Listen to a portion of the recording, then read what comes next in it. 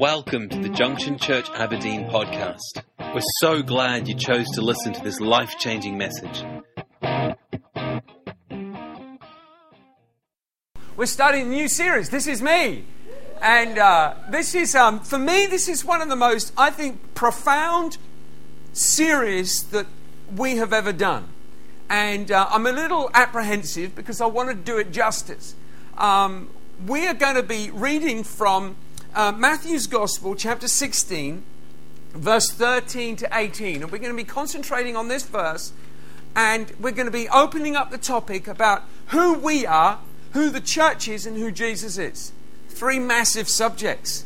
Now, in today's life, everybody wants to know who they are. It's like the most epic journey. It used to be just those people who did drugs went looking for themselves and to go to Kathmandu. We've got a few pastors in our network who actually used to do that.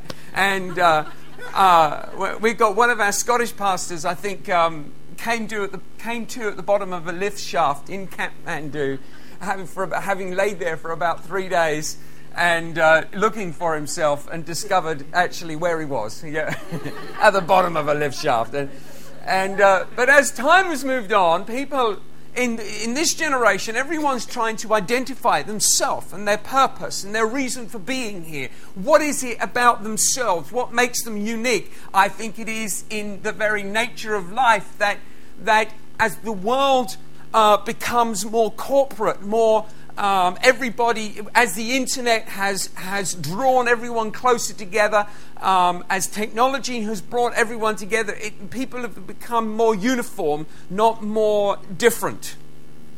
And as people have become more uniform, we wear very similar clothes around the world. Our languages are merging into very similar languages. Words that are used in one language is transferred just straight into another language. So we as society has become more uniform. Each person is beginning to go, but I'm not that. I'm an individual. I have something. There's something about me. It's very important to understand who you really are. And so society is wanting to know, well, who am I? Well, the Bible tells you exactly who you are. You don't need to go to Kathmandu or smoke a joint. Praise the Lord. I was actually in Kashmir a few years ago, and in Kashmir they have cannabis growing wild just on the roadside. It's amazing, and they're just growing. And we were ministering in Kashmir and in Jammu and right up into the mountains, and we came back and we're at the airport, and there was this woman. I think she was British, but she was so stoned. And I'm thinking, I don't reckon she's probably been here for like a month. And she probably never made it past the airport verge. Just got out there, got to the weeds, and never got any further. And now she's got to come home again. And it's like, some people, they think they're going to find themselves, but actually all they do is lose themselves. Their head just gets fried, and there's nothing going on. But Jesus Christ has come to set us free. Amen? Now, here in Matthew chapter 16, it says this: when Jesus came to the region of Philippi, he asked his disciples, saying, "Who do men say that I, the Son of Man, am?" So they said, "Some say John the Baptist, some say Elijah, others Jeremiah or one of the prophets." And he said to them, "But who do you say that I am?" Simon Peter answered and said, "You are the Christ, the Son of the living God." Jesus answered and said to him, "Blessed are you, Simon Bar-Jonah, for flesh and blood has not revealed this to you, but my Father who is in heaven. And I say to you that you are Peter, and on this rock I will build my church, and the gates of Hades shall not prevail against it. And I will give you the keys of the kingdom of heaven. And whatever you bind on earth will be bound in heaven, and whatever you loose on earth will be loosed in heaven." I believe that this portion of Scripture is one of the most critical for us to understand as we pursue our faith in Jesus Christ. It is one of the most monumental discussions in the New Testament, for the reason being it's the first time that the word church is mentioned. Jesus has introduced the church to the disciples. He's introduced a new concept, a new thought, a new way of doing faith, of doing life, of connecting to God. And what he seems to be doing here is opening the enormous doors of life in Jesus Christ, life in the church. It's like these monumental doors of history are beginning to be opened, and we see like a crack of light just shining through from beyond, and it's like he just reveals just a portion, a little bit of what it means to believe in him and to be built into his church, and understanding the revelation of what is and who his church is. And so this over this series, we want to be discussing who the church is and who we are. You know, everyone is looking for an individual, and I know that in the 80s and 90s, it became one of the most critical things. It was all, we talked about destiny, we talked about ministry, we talked about gifting.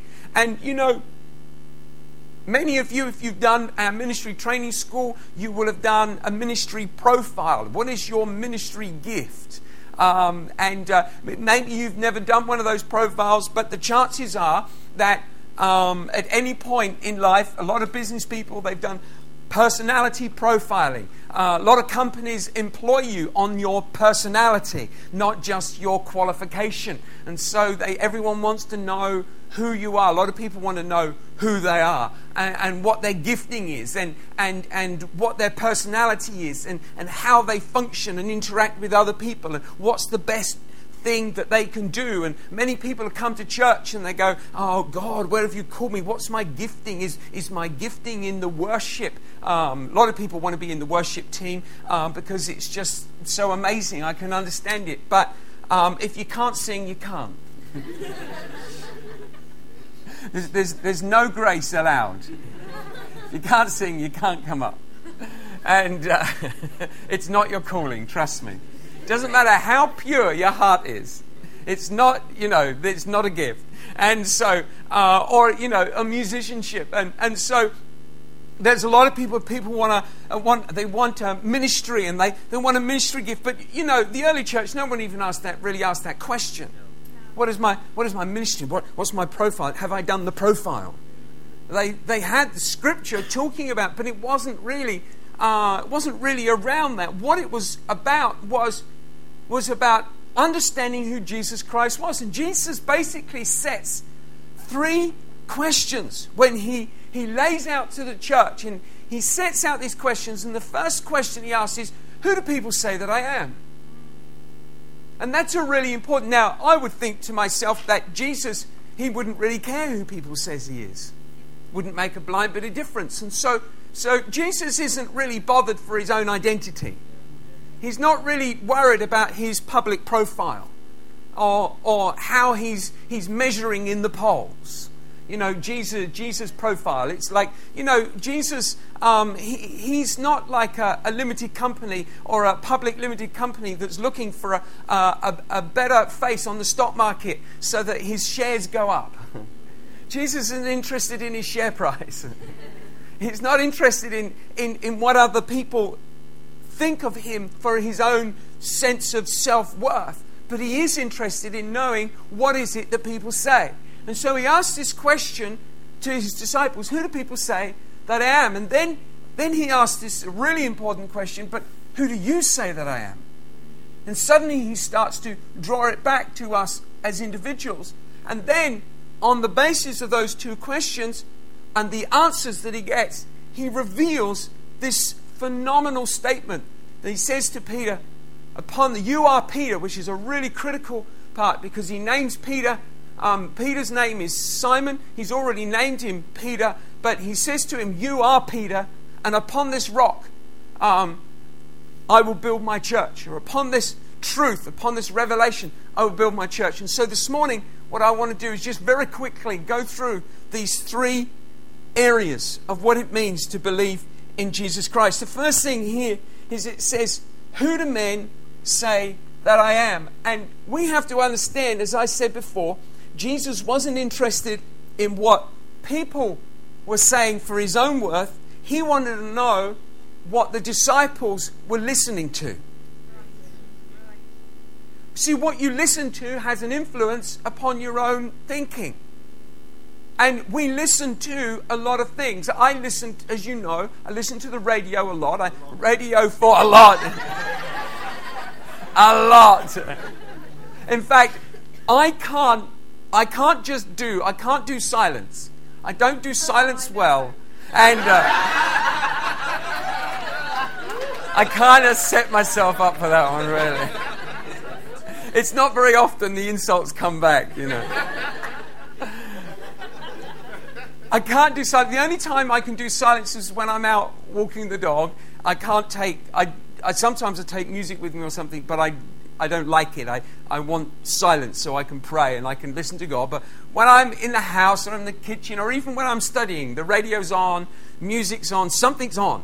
And so I listen to Radio 4 a lot. I listen to the radio when I'm in the car. I prefer to listen to when I'm in the car to something that's intellectual rather than just a thump of a rhythm. I like music, but I want something that's going to engage my brain.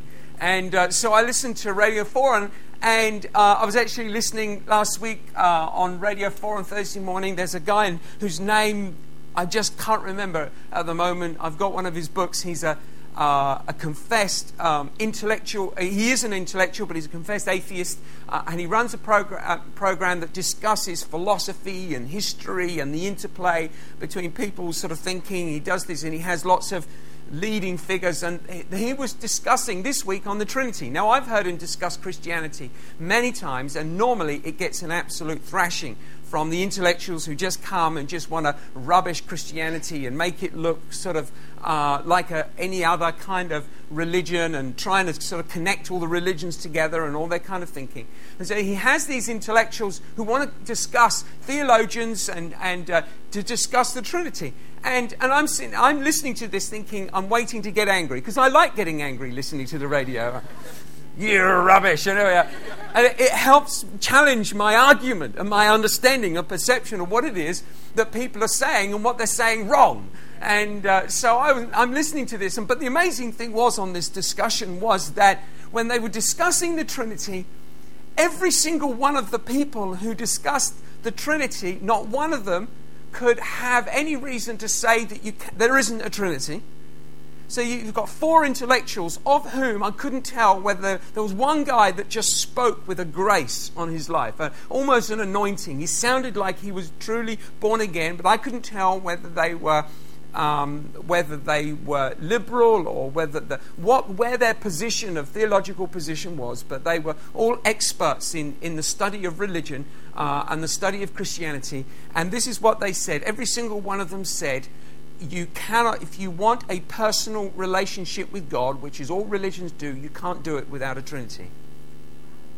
That was divine. And they said any other religion has that problem. Because if you're going to define God in a personal relationship, He's not just God. He is God the Father. He is God the Son. He is God the Holy Spirit. And that God the Trinity defines a personal relationship with God. That's how you have a personal relationship, because He is the Trinity. And this was this power. I'm listening to it. Go on! But you know, in today's society, people are listening. We are listening to people's voices. I remember as a kid hearing this discussion about in the late 70s. I remember hearing this discussion about some people arguing that you shouldn't be allowed to smack your children. And I just, yeah. Now, I remember hearing it because in that time, everyone was going, yeah, that's a law that's not going to get passed. Everybody wants to beat their kids. So, today, if you even admit to the fact that you think it's okay to smack your children, someone's knocking on your door. Hello? Would you I mean, personally, I think there are times when discipline needs to be exercised. But it's incredible how the people, they hear a voice, and people's minds get changed. I've seen it go right through the church. People's minds get changed by the constant listening to voices of people. And Jesus says to the disciples, who do men say that I am? He wanted to know what they were listening to. Why? Because people make stuff up. That's what they do. That's what we all do. If we can't work it out, we make it up. If we don't know what it means, we draw our own conclusion. It's the easiest thing for our brain to do. Why? Because we want answers, we don't want questions. We don't like unanswered questions. The problem with having faith in Christ is that every question that Jesus was ever answered, he answered it with another question. And we have to be comfortable with asking more questions. The more questions that you ask, the more revelation and wisdom you get into your mind. But human thinking doesn't want questions. We want solutions. We just want an answer. We don't even want to ask the question. We just want to be told the answer. We want to shortcut that whole thought process going on in our brain, and we want to be told an answer. And so we make stuff up. It says here in Acts chapter 17, verse 21 to 23, it says this: "For all the Athenians and the foreigners who were there spent their time in nothing else but either to tell or to hear something new." They were doing Facebook without computers. Then Paul stood in the midst, and I didn't practice this word, Areopagus, that doesn't sound right, and said, "Men of Athens, I perceive that in all things you are very religious. For as I was passing through and considering the objects of your worship, I even found an altar with this inscription, 'To the unknown God.' Therefore the one whom you worship without knowing, him I proclaim to you." You see, the Greeks just basically made stuff up. They were trying in their heart to find a way. You see, in the heart of every man is a desire to connect to God. Yes. And everybody perceives God in a way that an atheist who doesn't believe in God has basically said, "I am God." They've just made themselves the center of the universe rather than God. It's about me, it's not about him. And so everybody is looking for God. There is a cry within the heart of looking for God. But what happens in looking for God, what happens is we tend to create answers for ourselves that fill in the gaps for the things that we don't understand.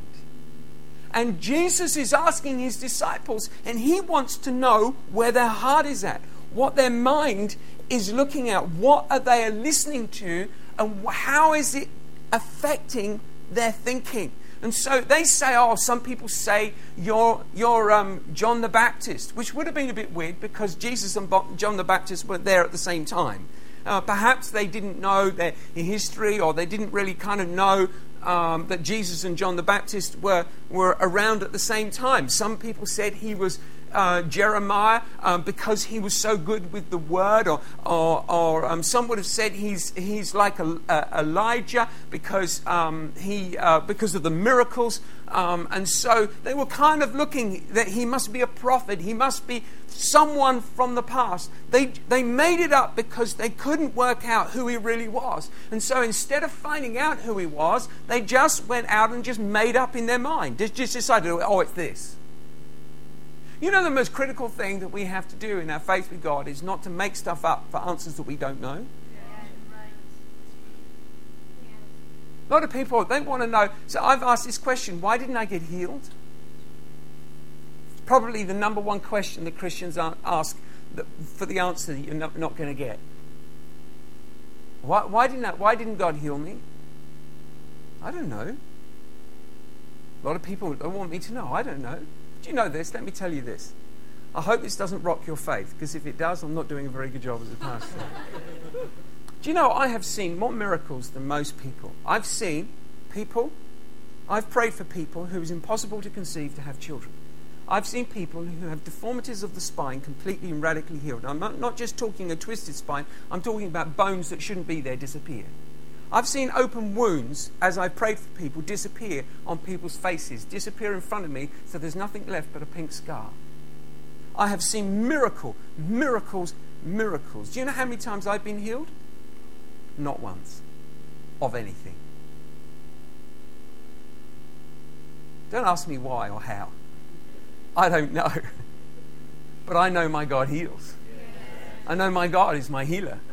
I know he is the restorer. And in no way does it undermine the truth and the power of what he achieved on the cross of Jesus Christ.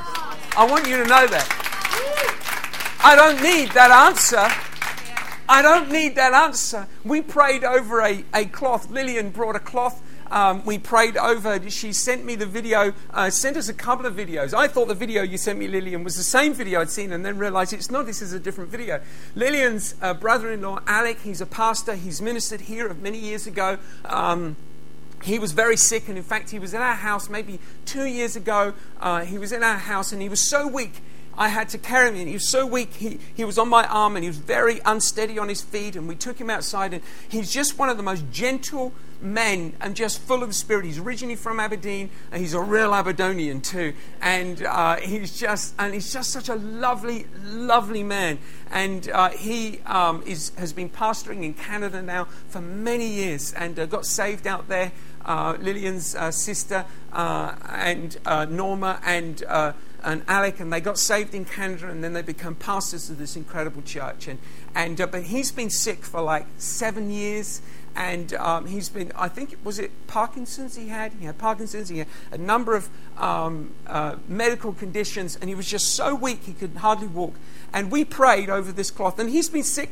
I mean, sick for 7 years, and he's trying to minister and pastor, and he could barely get out of the chair. And we prayed over this cloth for him to be healed. And God radically, we've seen the miracle. I've seen the video. He's up in front of the church, and he's dancing up and down. He's praying. And then a few weeks later, he's dancing, but he couldn't raise his arms. And there he is in I don't know how old he's, like probably in his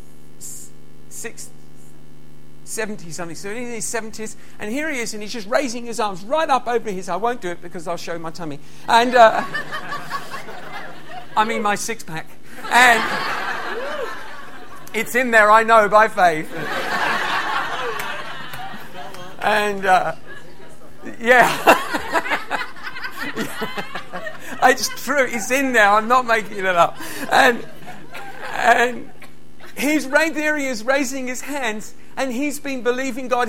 Alec has seen more miracles than the rest of us put together. He's seen God do more incredible things. I've often listened to the story of what God has done in his life and through his ministry, and it's just inspired me for faith. And yet for 7 years he stood hanging on to God, and here he is completely healed. See, my God heals. See, we don't need to try and answer the questions that we can't answer. What we need is a closer relationship with Jesus Christ instead of just making stuff up. Let's not try and make stuff neat and easy. The kingdom of God is messy. It leaves things untied. But this is the point. Faith brings us into a place of wholeness. It's not there to create a neat answer for your mind so that you're okay with yourself. What you want to be is okay with God, not just yourself. Amen? All right, the second point. How are we doing for time? I'm not doing well at all. My goodness. Okay, let's get through 2 points in 10 minutes. Who do you say that I am? Now, Christ is making this personal. When they were saying what other people were saying, they were saying, well, this is what they were thinking. This is what other people were thinking. And I can understand that actually, I've heard many people say, oh, I think somebody else said to me. And really what they're saying is they think it too, but they're using somebody else's confession as a way of trying it out to see whether it holds water at all. You know, somebody else said, I'm not really sure, but somebody else said. And they're sort of trying it out. And so Jesus really comes and he nails them. See, it's not enough to know what other people are saying. You've got to know in your heart who you believe in. And you've got to be able to confess within your heart who you believe in. Now, this is the amazing truth about the revelation of who Jesus Christ is. It is a revelation that you get once and you keep getting every day. In other words, to know him is to journey in him. He says to them, who do you say that I am? And Peter brings forth a revelation of who he is. Flesh and blood has not revealed this to you, but my Father who is in heaven, Jesus says to him. But Peter gets a revelation of who Jesus is, but he's getting a revelation of who Jesus is for the rest of his life. And this is one of the most important things, why we understand this truth, how we understand this truth, that as we begin to make this confession, if you want to know who you are, you've got to know who he is. Your life is framed in this truth, in this revelation. It says here in Galatians 1, 11 to 12. This is Paul writing to the Galatian church, and he says, "But I make known to you, brethren, that the gospel which was preached by me is not according to man. For I neither received it from man, nor was I taught it. It came through the revelation of Jesus Christ." This is really important, because it's important to be taught. It's important to have relationship, fellowship, fuel, which I really encourage you. Make sure you get along to fuel groups. They're about reading the Bible. It's about studying the Word of God. It's about understanding who it is. But the Word of God, understanding the Word, is about bringing you closer to a personal relationship with Jesus Christ. It is all about the personal. It's all about the revelation of who Jesus is. And Jesus, he gave his life that you might have life. He is the Christ, Son of the living God. He is God.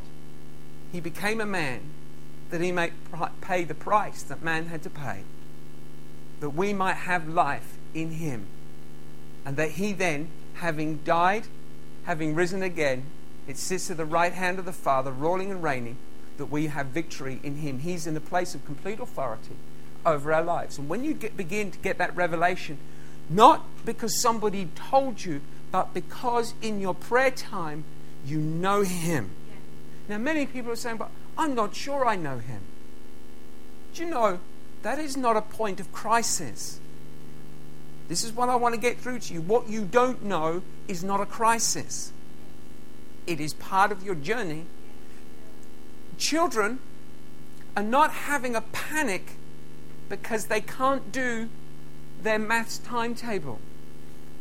Children are not having a panic because they don't know their mum's first name. As far as they know, mum's called mum.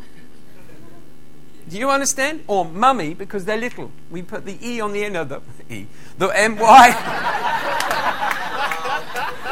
I was using phonetics.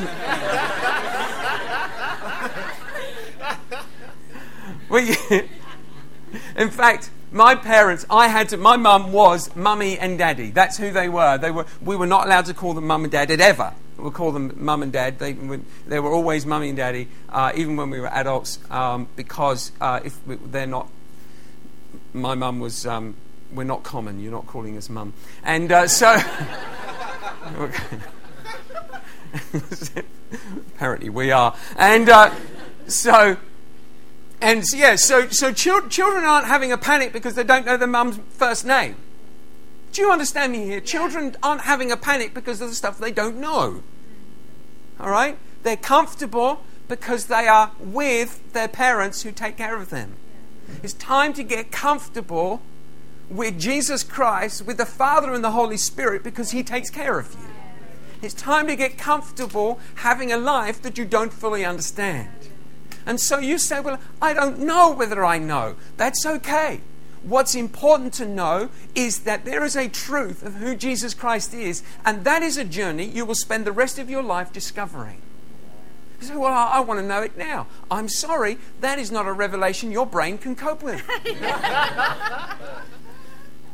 I'm discovering who he really is. Every day is a new day. When I take the dog out and I walk down the hill, I'm praying. God's putting new things into my heart, new thoughts. Some days I feel like some thoughts are being taken away. Some days I feel like I'm losing revelation. But many days I'm gaining revelation of something new. I'm thinking, I've been in the church my entire life. I've heard the gospel every single day of my life. I've known the word, I've been brought up in it, but right now I feel like a kid who knows nothing because I'm getting a revelation of who Jesus Christ is. You see, that's the journey we go on, and that's what Jesus wanted the disciples to know. Who do you say that I am? That is a question that we come back to every day. And it's in that question that we begin to form our own identity, our own assurance, our own understanding of who we are and where we're placed in the world. In every generation, they always say that the children, the youth generation will break away from their parents, right? One of the things, if you go to if you meet up with other parents and you're talking away and say, oh, how many kids are you? Oh, yeah, I've got 3 children. And I remember that when our kids were coming into their teenage years, oh, they're coming into the teenage years. Yeah, I know, yeah, you'll go through something then. And I'm thinking, no, we won't. Why will we go through something? Why will our teenagers suddenly hate us? Why would they hate us? Why would they not want to talk to us anymore?